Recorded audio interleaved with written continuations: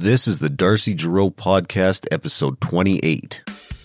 Today my guest is Todd Brown, founder and executive director of the Firearms Institute for Rational Education. We're going to be talking about Bill C-21.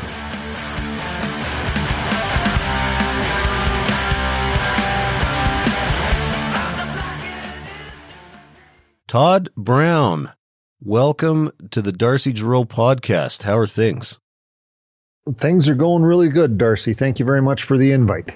Yeah, well, I've been meaning to get a hold of you. I've had a ton of people, listeners, asking for me to do an episode on firearms and, you know, what they might call gun rights, what me and you usually just refer to as property rights. And yeah, so I'm just really glad we could make this work. It's been a while. Like, I was out at your place. It was about 7 years ago, and we had a good discussion about firearms then, and seen you at a few events here and there over the years. So yeah, just really glad we could make this work. Yeah, well, things have been growing for me since then. I'll do a little introduction here just to let people know what I've been up to. I'm a good friend of Rob Anders, and he helped me start up a new organization. Now, you probably haven't heard of us. We work in the background. It's called the Firearms Institute for Rational Education. I'm the founder and executive director. Rob Anders is the president. I also am the co-founders of Concerned Gun Owners of Canada, which is pretty much a Facebook page, discussion page. I was on the original executive of the first Wild Rose Party. I've been studying and writing articles on firearms law for 10 plus years. I've been a firearms, crossbow, hunter trainer instructor for over 10 years. I've written or influenced gun policy for about 6 provincial and about 3 federal parties, including the original Wild Rose Party, the People's Party of Alberta, the new Wild Rose Independence Party of Alberta. I wrote their firearms policy. The Buffalo Party of Saskatchewan, Freedom Conservative Party, the United Conservative Party of Alberta. I've worked with the Libertarian Party of Canada, co-wrote the firearms policy for the People's Party of Canada, and drafted gun policy for, if people remember, for Wexit. Mm-hmm. Myself and Rob Anders are responsible for the policy that got Alberta and Saskatchewan their provincially appointed chief firearms officers. If everybody remembers when they decided they didn't want a CFO appointed by Ottawa anymore, we wanted our own. So it was my policy and my pushing that got that done. Hmm. Yeah. Okay. So, well, that's right, and that's why you're the expert on this subject. I'm really not an expert on this subject. So I really appreciate you taking the time. Let's first talk about this chief firearms officers thing, because this is something I remember you were pushing for a long time ago, and I'm glad you brought it up because I might not have remembered. Explain to me why it's so important for the provinces to have that type of autonomy, especially when it comes to their firearms policies. Well, the thing that I was looking at the time, it's everybody was against what was labeled then as C-68 from 1995, the Firearms Act. The Firearms Act is I don't know if I can get started on that, but it was a piece of federal legislation that's all about confiscating guns. And I was like, what can we do on a provincial basis? So as I said, I've went through the Firearms Act. I've written articles on it, pointed out, different holes in it and what makes it a piece of confiscatory regulation. And I come across what the CFOs do, and they work on a provincial basis. So in my research, I was like, okay, some of the provinces decided to appoint their own CFOs, and the ones that said we don't want anything to do with this Firearms Act, one was appointed for them. Right.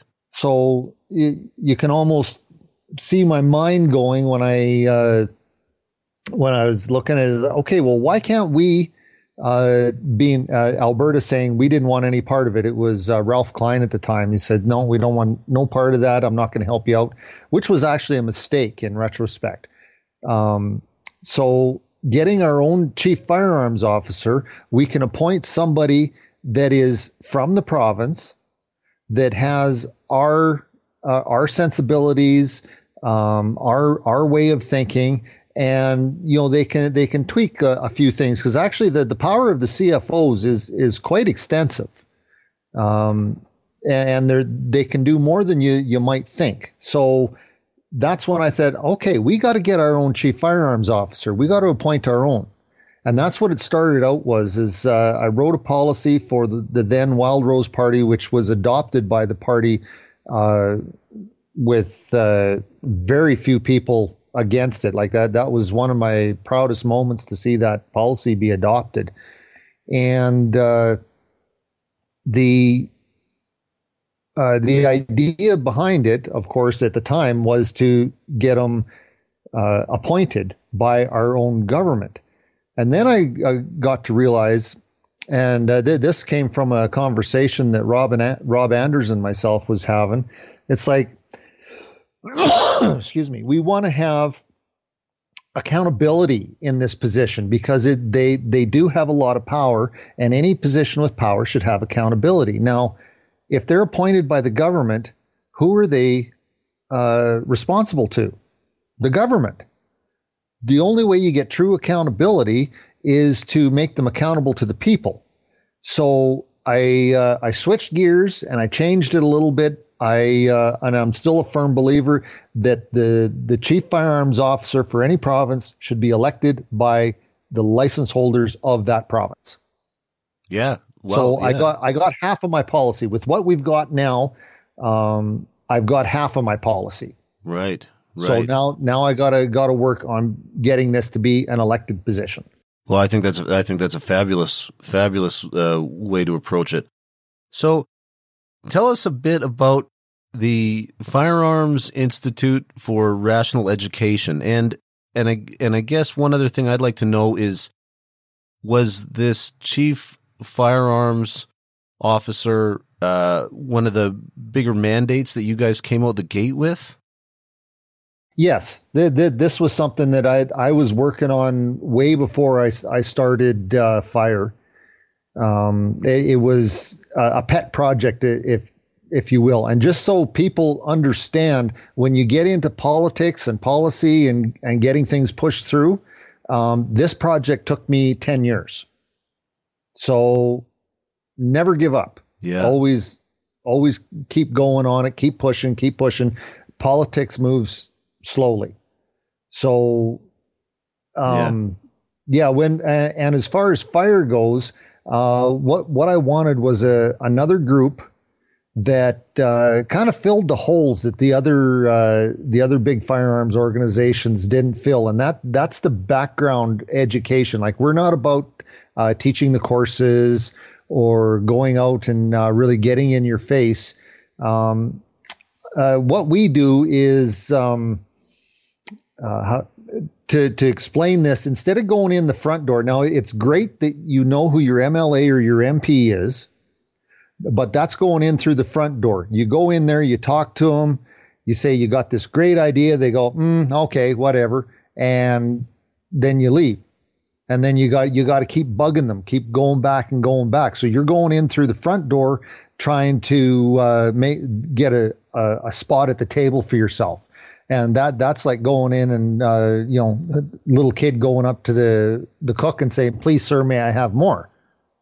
Yeah, if that makes sense. So what we do is, by creating policies and getting involved politically in different political parties. And you see, I've written policy for a lot of different parties. eventually one is going to come to power and is going to be able to push that policy. And it's a whole lot easier to get a policy into a party that's not in power. Yeah. Okay, so I'm digging my well before I'm thirsty kind of thing. Yeah.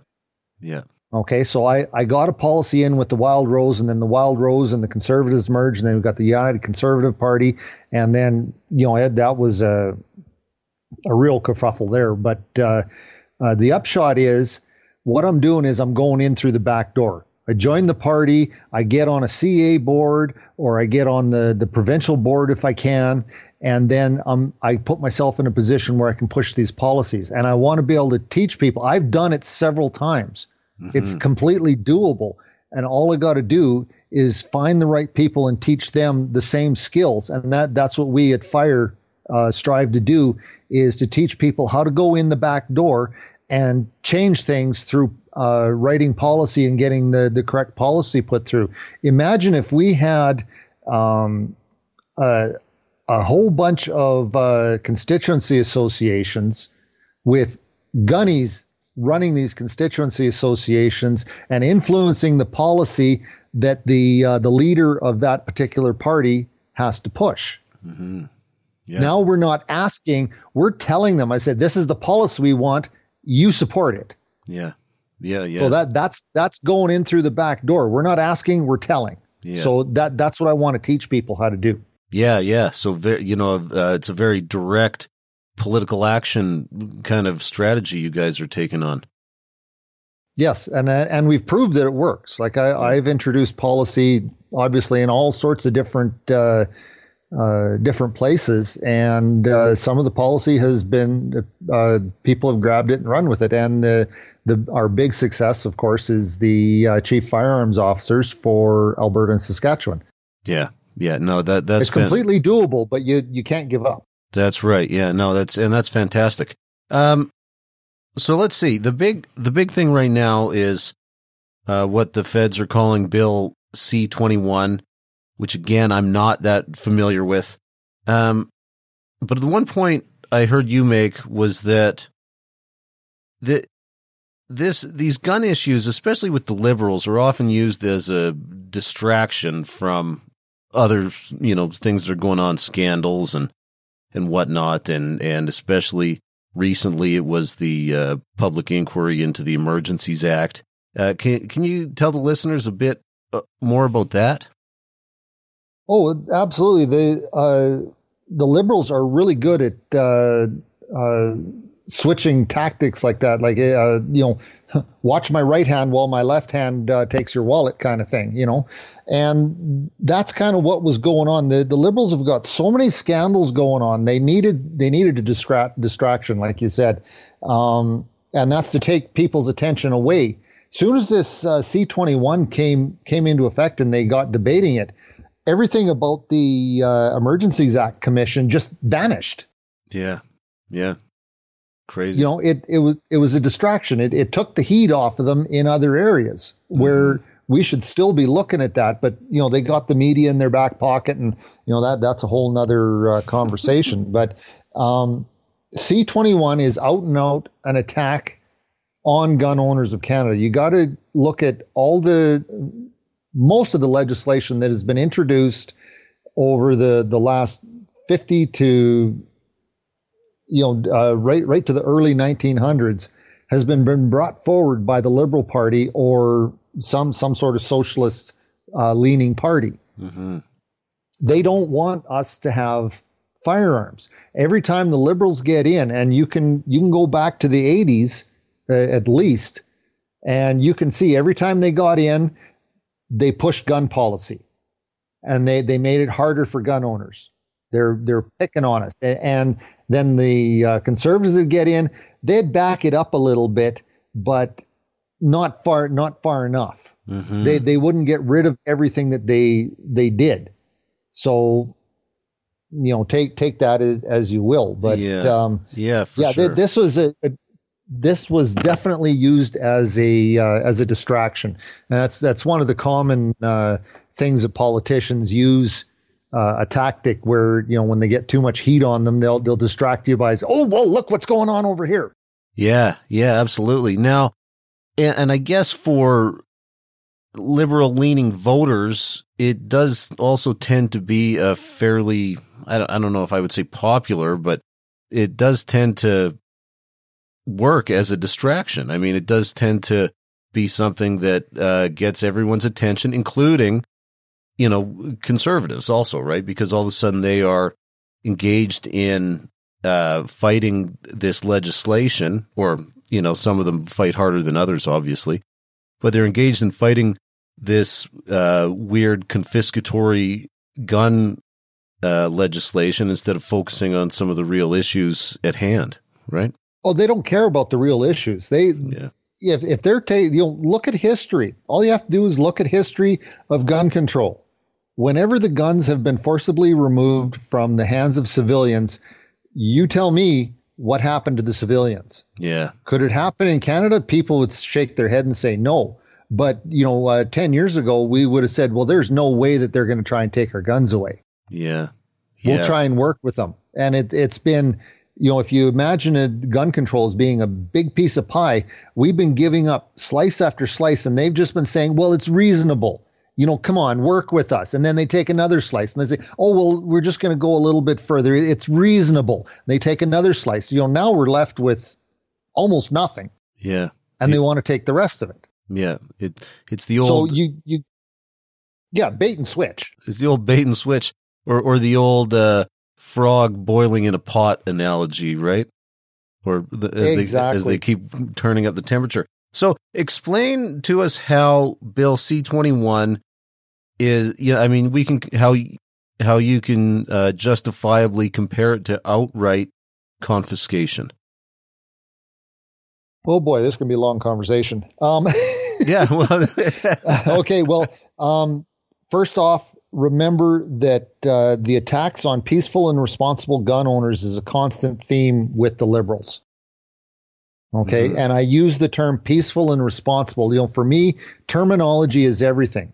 And I'll be explaining a few other terms as I go through this as well. Yeah. But I can't stomach the term that's been put on gun owners now, is that we're law-abiding gun owners.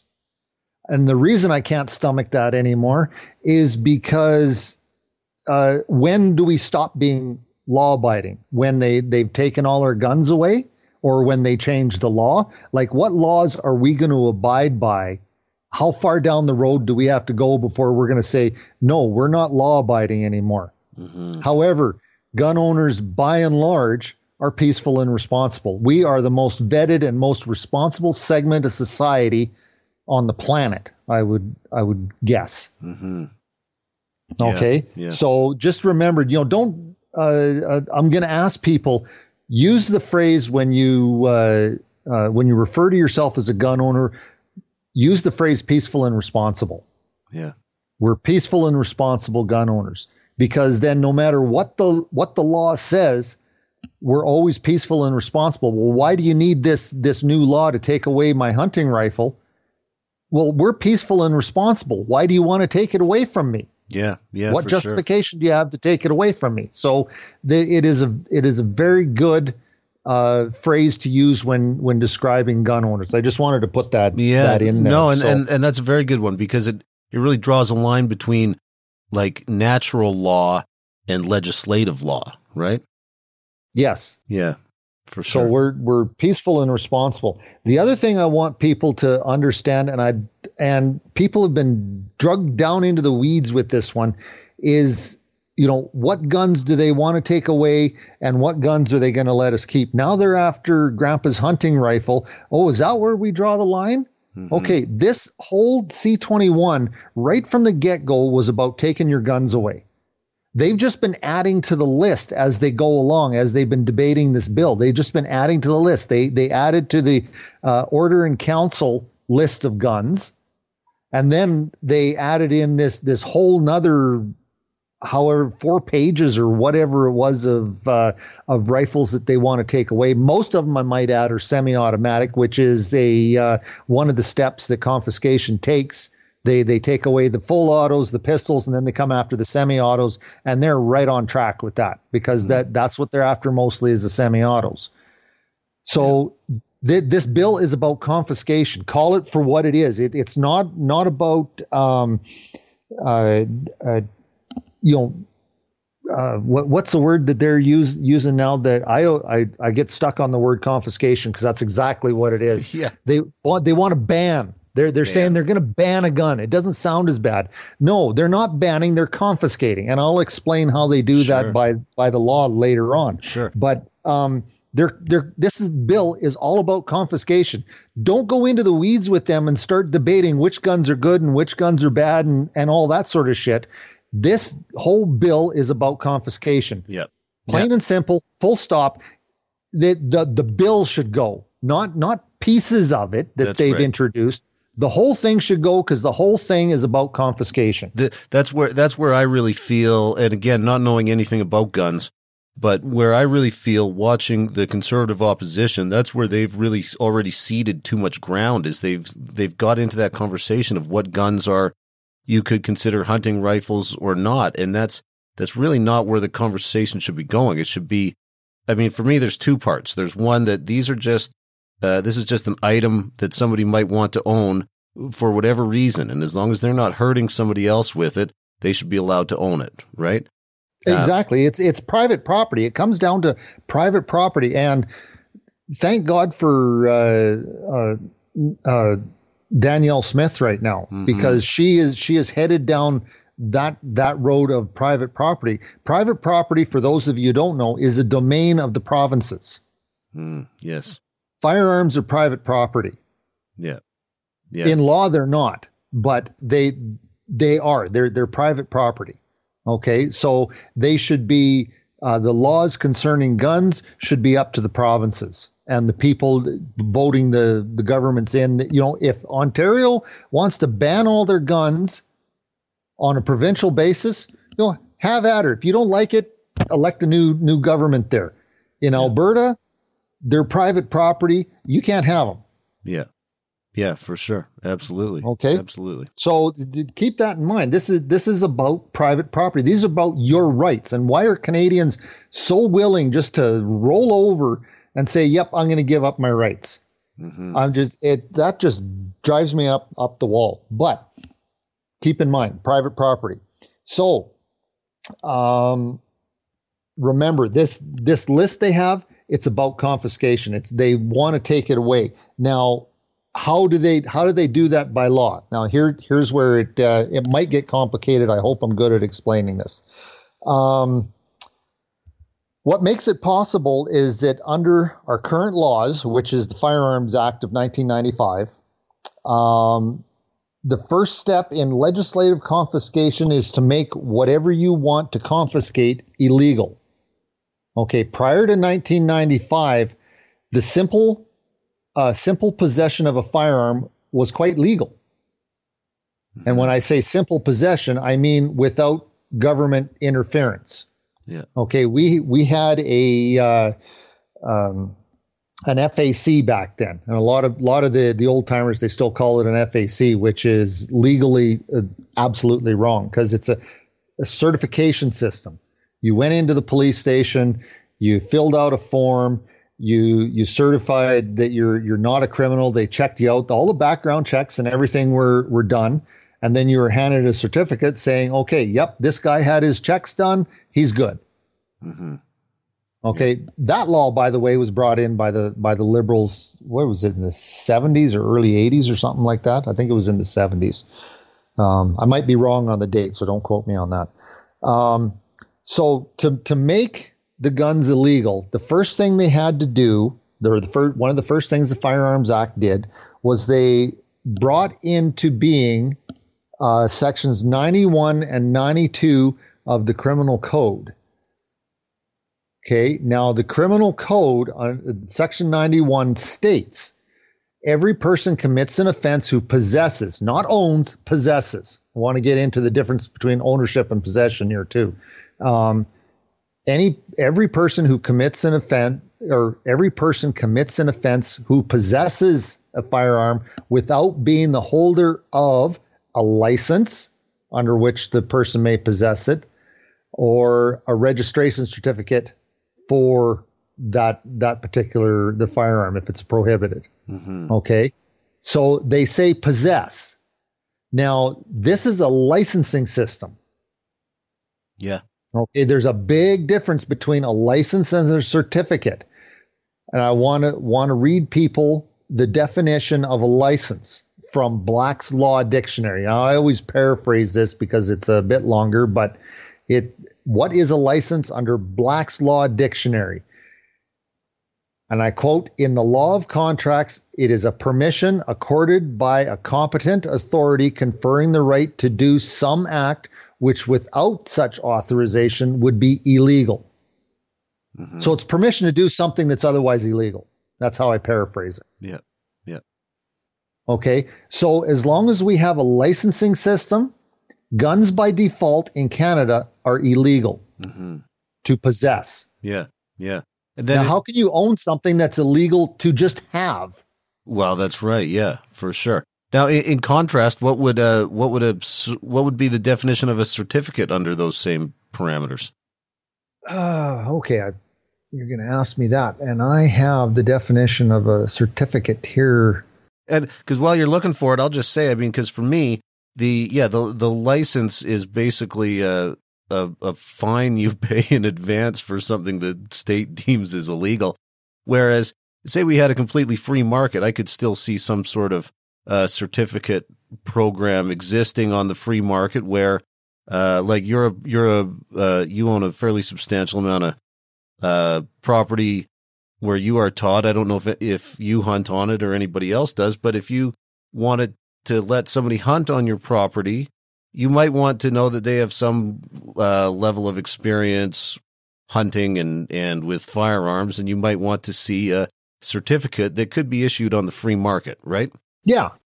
I mean, to me, that's where I would see the difference taking place. Okay, a qualification or attribute meaning to be officially attested or authoritatively confirmed as being genuine or true, as represented, or complying or meeting specified requirements or standards. Yeah, exactly. And we could see something like that be issued on the free market in all kinds of instances, right? Yeah, well, you go into the oil industry, and you have to be certified for all manner of different sorts of things. Yeah, absolutely. Safety certificates and certified to run equipment, and it's not a license. Mm-hmm. Yeah, it is a certificate. It says this guy can do this. That's right. He is qualified to be able to do this safely. Yeah, exactly. So yeah, sorry if I derailed it a bit there with asking that question, but I think it is important to know the difference. So then what after the difference between this licensing conversation comes in, and I think there are gun advocacy groups that are like to use the government licensing system as a kind of backdrop for their gun advocacy also. But what after that? How do we then keep moving towards this idea of outright confiscation through Bill C-21? Well, the first I still have more information. The first thing is understanding how it works, because if you don't know what the problem is, you can't fix it. Yes, and that's a problem with the government, is that they have solutions looking for problems. Yeah, and yes, the Firearms Act was one of them. There was no problem there, and so they made a solution to fix a non-existent problem. So now that you know what a license is permission to do something that's otherwise illegal, and it's a licensing system because they brought in sections 91 and 92 and those are put into the Criminal Code of Canada. Mm-hmm. Yes. Okay, so number 92. I read 91. 92, oh boy, they really, this is a CYA, if I ever saw one, cover your butt. Every person commits an offense who possesses a firearm knowing that the person is not the holder of a license or registration certificate. So if you know that you're not the holder of one, then and you still have a firearm, then they can charge you again under Section 92. Oh, yeah. So double. So ignorance of the law is no excuse here. This is a cover your butt moment. Yeah. Yeah. For Okay. sure. So remember, firearms, and I have had this argument even with lawyers that, firearms are legal in Canada. By default, no, they're not. Right. Yes. Under Section 91 states it right there. Every person commits an offense who possesses a firearm without being the holder of a license. Yeah. What's a license? A license is permission. It's a get out of jail free card. Permission to do something that's otherwise illegal. Yeah. So they delegitimized, or they made illegal simple possession of a firearm. So how can you own something that by law is illegal to own or illegal to possess? You can't own it. Yeah, for sure. And I guess what comes to mind for me is that when you haven't done harm to anybody else or to anybody else's property, there's no crime there. The old adage, no victim, no crime. So just by virtue of owning a gun, there is no victim. Except you're punishing people in advance. It's reminds me of that old movie Minority Report, where they were trying to tell the future yes. about who would commit a crime, right? Yeah. Yeah. Actually, I refer this back. We have speed traps, right? Yeah. So under this legislation, and this logic is just brought over to vehicles, under the logic they use under the Firearms Act, we shouldn't be giving tickets to people that speed. We should just be throwing them in jail and taking away their vehicles and then giving everybody else a ticket. Yeah, that's right. Yeah. So, what did I didn't do anything. It doesn't matter. He sped, so you're getting a ticket. Yeah. Yeah, exactly. Yeah. Okay. So that, there's all sorts of ways you can, I like that analogy personally. So, yeah, I do too. Now moving on here. Now this part, for those of you that are not really familiar with the Firearms Act and the different, categories of guns and that, it may get a little complicated, but I'll try and explain it, and hopefully you, Darcy, can kind of ask any questions. There's no stupid questions in this one. So, okay, so understand that under the Firearms Act, they proposed and implemented 3 different categories of firearms. Okay, there's non-restricted, restricted, and prohibited. Non-restricted is your general rifles and shotguns. Restricted is handguns and short-barreled rifles, that sort of thing. And prohibited category is the category where your full autos, little snub-nosed revolvers, anything under a 4-inch barrel length would be considered prohibited, meaning you can't have it. And the only way that you could have a prohibited license if you actually had one of these firearms prior to 1995 as the law came in. It's called grandfathering, and they would give you a license because you have one. This is called delayed confiscation, by the way, because they don't give out, and there's no way to get a prohibited class license. Mm-hmm. Okay, so when if you had a prohibited class license and you died, your gun is forfeit to the government. It's confiscated and destroyed. Hmm. Okay, so yeah. that's what I like to call delayed confiscation. Well, I mean, the other thing that brings to mind, though, is, I mean, some people are just collectors of things. I've collected coins when I was a kid, and I collected comic books, and there are people that would just collect some of these guns, right? Now, how are they committing any crime by just having it in a display case on their, their mantle? To you and me, they're not. There's no danger there, but just the existence of this gun to a liberal is intolerable. Yeah, it's crazy. So you got to remember. So when the government says, okay, we are going to reclassify a gun, that's what they call it in nice terms. We're going to reclassify this to the prohibited class. Why don't you just come out and say what you're going to do. We want to confiscate these guns. How do we Yeah. do it in a nice way? We move it from the restricted or non-restricted categories to the prohibited class. Nobody's got a prohibited class license, so sections 91 and 92 kick in. Yeah. And it again, as I stated, and this is more proof that guns are illegal in Canada by default. How do they take them away? They make them prohibited. Nobody's got the prohibited class license. Section 91 kicks in. You can't have it. Yeah. So I mean, and a lot of this stuff, what you're referring to as delayed confiscation, you're just waiting for the owner of this firearm to pass away, and then the government takes this thing and destroys it. Correct? Right. That's correct. Yeah. That's exactly right. Now, there's a term that I mentioned, and not a lot of people are familiar with it. I said order in council. Now, order in council is a way to change regulation without going through the House procedures of debate and oversight and all that sort of thing. Okay? And it's done with regulations. Now, there's areas where an OIC comes in handy because it's if there's a little piece of regulation that was written badly or something, you can rewrite it and say, okay, this is not going to have a big effect. It just clarifies it or something along that note. And, it doesn't really have to be debated. And there are pieces of legislation that are like that. Okay. But when it's abused, the Firearms Act, and this is a case of big abuse, the Firearms Act is a completely regulatory piece of legislation. Mm-hmm.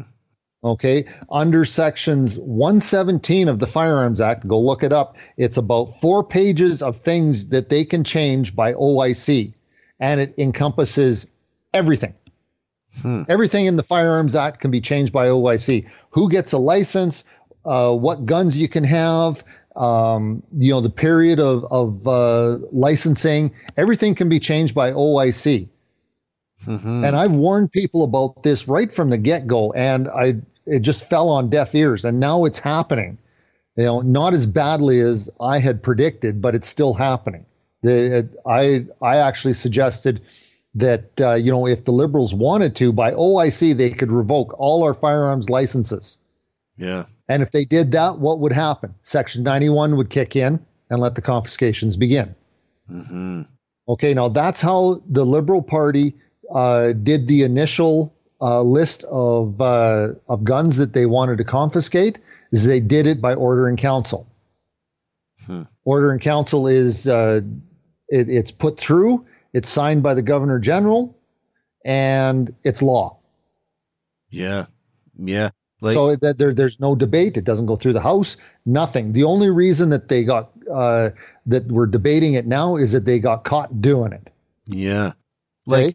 I just want to point out too, could you imagine any other type of confiscatory or punitive, if we weren't talking about guns, if we were talking about automobiles and they just had that type of authority to change the law with a snap of a finger like that? It seems unimaginable. Yeah, it does.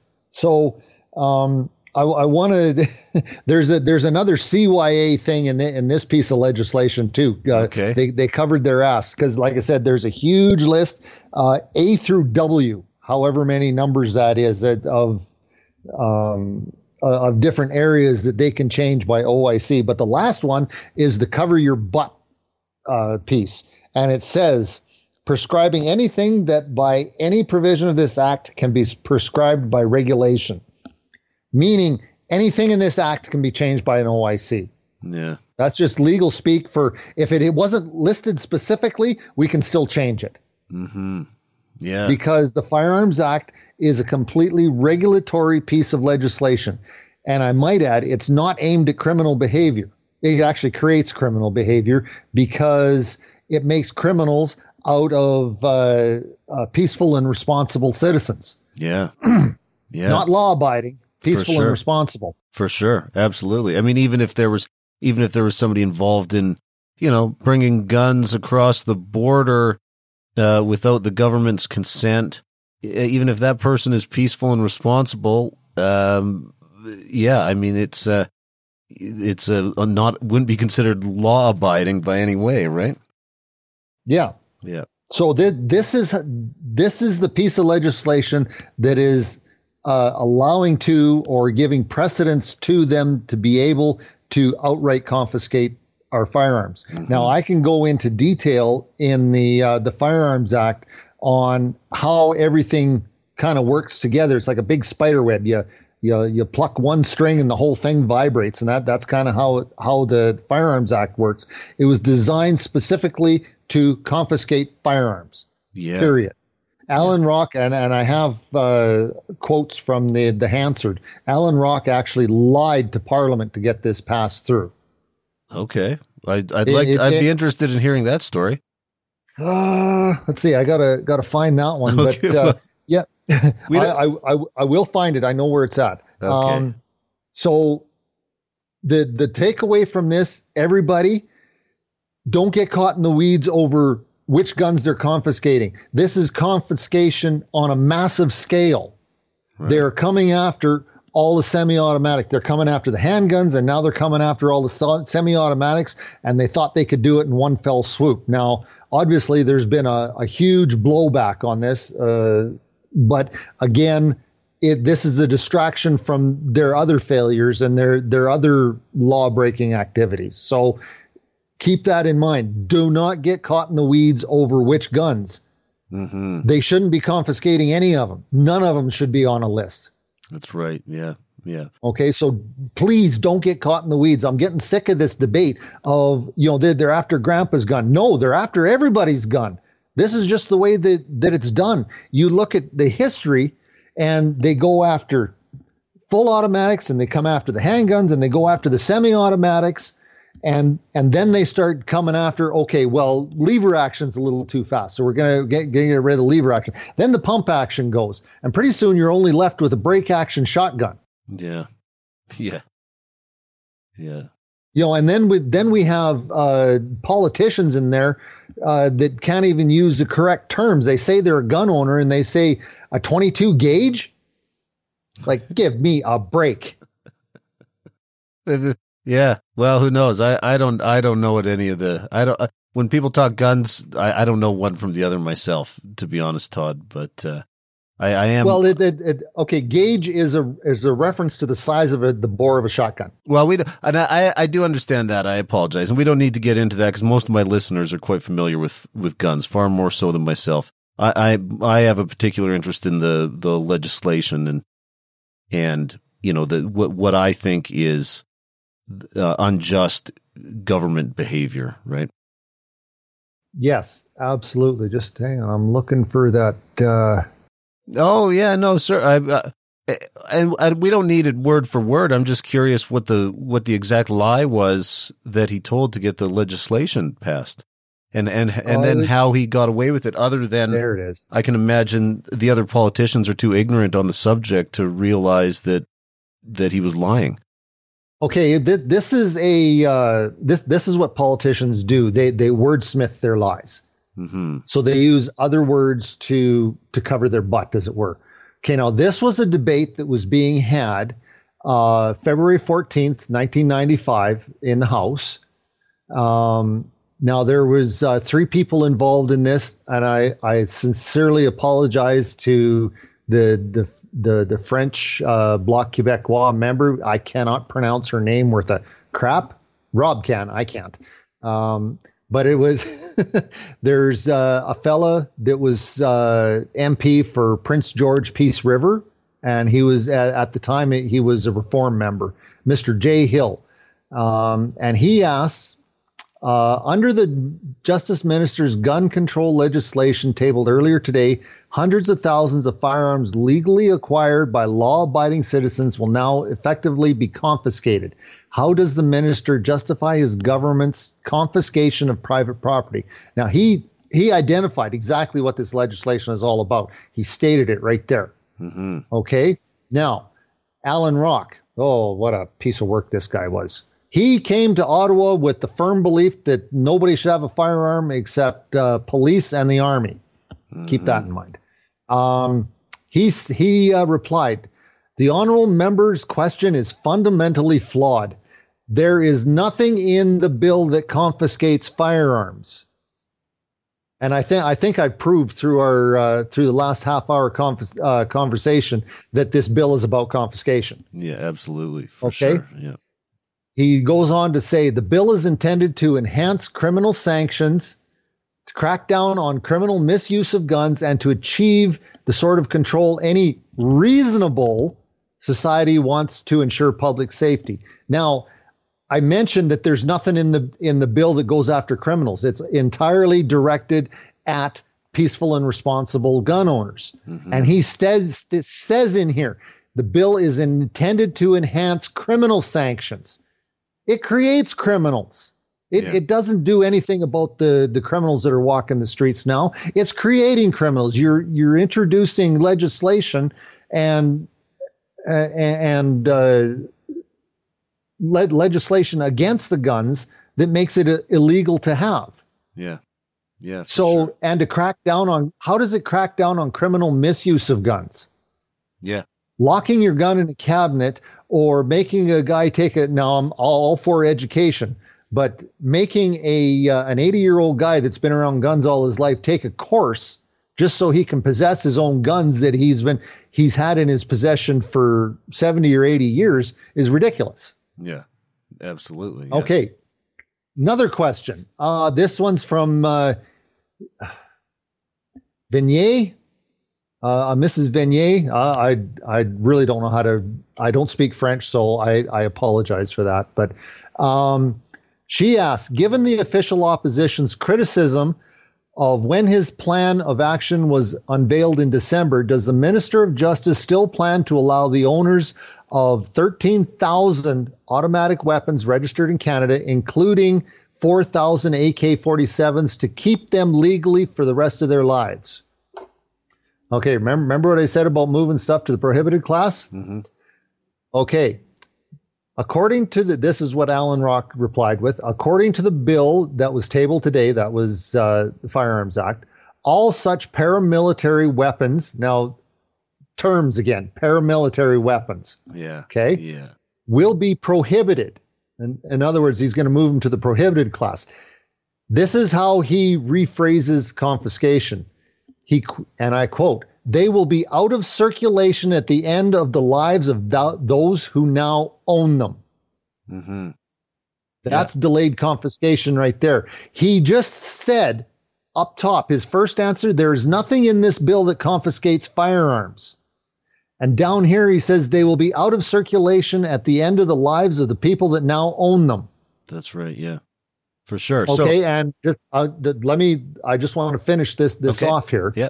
He goes on to say, in the meantime, so that we do not confiscate, quote unquote, so he doesn't want to use the word confiscate, to use the word the honorable member from another province, they will be permitted to trade them, buy them, and sell them among members of the same class. However, at the end of the day, in keeping with the policies and principles of the bill, those firearms will be out of circulation. That's his word for confiscation. They will be out of circulation. That's right. Yeah. Now, when he says right at the beginning, there's nothing in this bill that confiscates firearms, you tell me, did he lie? Well, I would say he absolutely did, especially, people like ourselves who are believers in property rights and the rights of inheritance in particular. I mean, those pieces of property, and let's be honest, I mean, a lot of them are just a metal tube with a trigger and some other things on them, right? So those things should go to that person's estate and be dealt with by their family, not by the government or the bureaucratic state. If somebody dies and nobody has interest in the firearms, sure, call the police and say, well, we've got these firearms, we don't know what to do with them. Mm-hmm. Now, why they're being destroyed is beyond me, because they're absolutely negating an income stream for the police.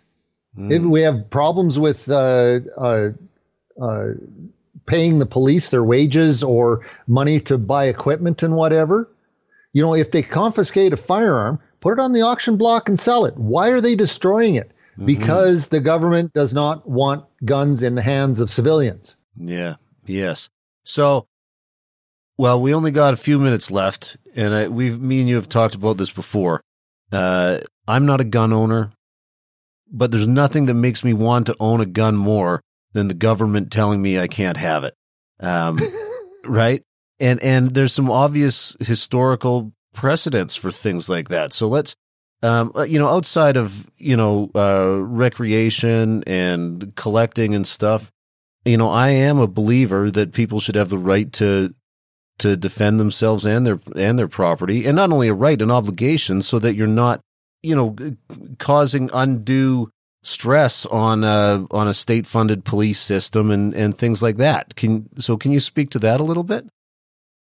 Where to start on this one? I got so many rabbit holes to go down. Yeah, which direction come at this from? As I said before, firearms owners are peaceful and responsible. They are the most vetted and the safest segment of society. Why is the government, now this is a rhetorical question, but why is the government coming after the safest segment of society after a thing? Mm-hmm. After private property? Anybody in power, the one thing that they want to do is they want to stay in power. What would challenge their ability to stay in power, and this has been proved over history over and over and over again, is an armed civilian population. You cannot control a population that is armed and ready to defend itself and understands what's going on and understands the repercussions of defending themselves. Mm-hmm. Absolutely. I don't know if that answers your question a little bit. Yes, it does. It's very well said. I appreciate that. So what have we missed? I want to make sure we use up as much time as we can. What else do we need to go over in this conversation that I might have overlooked asking questions? Holy man. There is so much that I could go into here. I guess the takeaway from this is understand what they're doing. Okay. They're deflecting, they're distracting, and they are doing something now that, ask yourself, why do they want to take away their guns? Maybe perhaps they're going to do something to us that we won't stand for. Mm-hmm. Understand what the difference between licensing and the certification system. I have lots of people saying, well, if you don't have a license, how are we going to vet these people? We did that under a certification system. Certification doesn't mean you just hand these out willy-nilly. The certification is your background checks, your education, all the stuff that you need to be able to vet somebody. And sorry, I would even add to that, in a free market certification program, there would be personal liability on the table to somebody handing out those certificates. Like if you were owned a company that certified people to prove that they're capable of handling these instruments, you would make sure that you're doing the due diligence and everything to keep your credibility as somebody who's able to hand out certifications. Whereas I think the state does a poor job of that, because ultimately there isn't a person that can be held responsible. Oh, we all know a government can't run a lemonade stand, let alone exactly. Yeah, no, that's excellent. But no, I agree with you 100%. Like I'm a libertarian as well, so we got to leave it to the people. It's not in the government's purview to decide what kind of property we can or cannot own. If we own it, then we should be doing it safely. And if we can't do it, it's just like a car. If you can't operate a motor vehicle safely, there's repercussions for that. Exactly. But you cannot legislate stupidity. You cannot legislate criminality. Mm-hmm. All you can do is prepare yourself and protect yourself from it. Yeah. Because it is going to happen. There's no way that we are going to get rid of all the criminals in the world. Although right. Down in Texas, they're sure their self-defense laws in Texas are sure starting to get rid of a few of them. But okay, yeah. Everybody and everything, every living creature in the world has the right of self-defense and uses it. Mm-hmm. Even a lowly worm will try and defend itself in one way, shape, or another. Yeah, absolutely. Now, I guess the last thing I'd like to ask is, do we have anything to be? I mean, obviously, there's the chief firearms officer subject we went over. Do we have anything else to be hopeful for at this point? I mean, obviously, you're working hard to make a difference. There's some other groups doing the same thing. But what is on the horizon that can give us some optimism?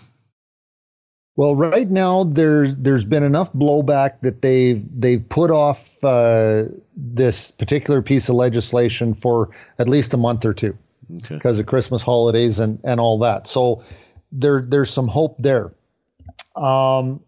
Get together, write letters, and actually this is another topic that I should teach people is how to write a letter to your representative.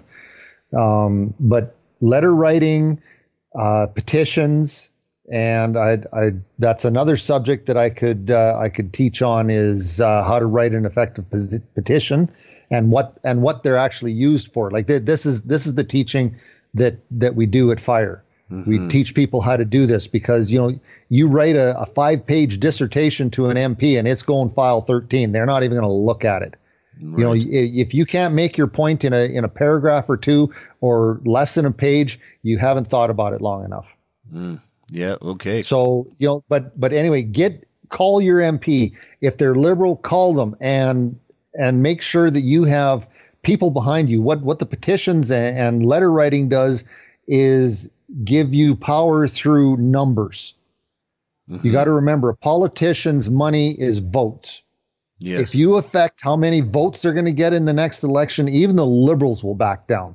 If you tell if in Ontario or Quebec or wherever in some of the rural areas, if you tell them, okay, you go ahead and vote for this, but we're going to vote your butt out next election because I have this many people with the same opinion. Mm-hmm. If you can show them that, and that's one thing that letter writing and petitions will do is it will show them if they're on the right track or if they're not on the right track. And on this one here, they are definitely derailed. Right. Yeah, no. So keep that up. Keep talking. Keep pressuring your local representative. You think one voice doesn't matter? I've been a lone voice in getting a CFO for almost 10 years. Yes. Yep. Yeah, exactly. It can be done. Just keep pressuring them. Join an organization that is doing something. Learn more about what's going on. Learn how the process works. Join a constituency association. Join a political party.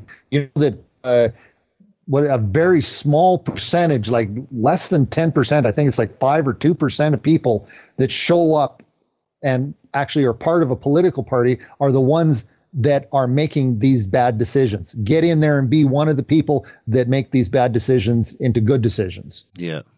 Awesome. So tell the listeners where to find you, how to follow you, or how to get in touch. I'm ashamed to say right now that for some reason our website is down, but keep an eye out for it. We're working on it. We don't know what happened to it. We have petitions up there, but it's firearmsinstitute.ca when we can get the darn thing back up after the holidays. And also on Facebook. Just type in Firearms Institute for Rational Education and the webpage will pop up. I'm technologically inept, so there's not as much information up there as perhaps should be because I'm always working in the background. Like the websites and all that are not always on the foremost of my mind. If anybody wants to help me out with that, contact me. Yeah. Get a hold of me. Yeah. You can get a hold of me through the Facebook page. You get a hold of them through the Facebook page. All the listeners know how to email me on my Substack too. I can put you in touch with Todd. Anybody who's willing to help with his website would be much appreciated. Todd, thanks so much for coming on. This was really great. Thank you very much. I had a blast. I hope somebody out there got something out of this and decides to take action. That would be great.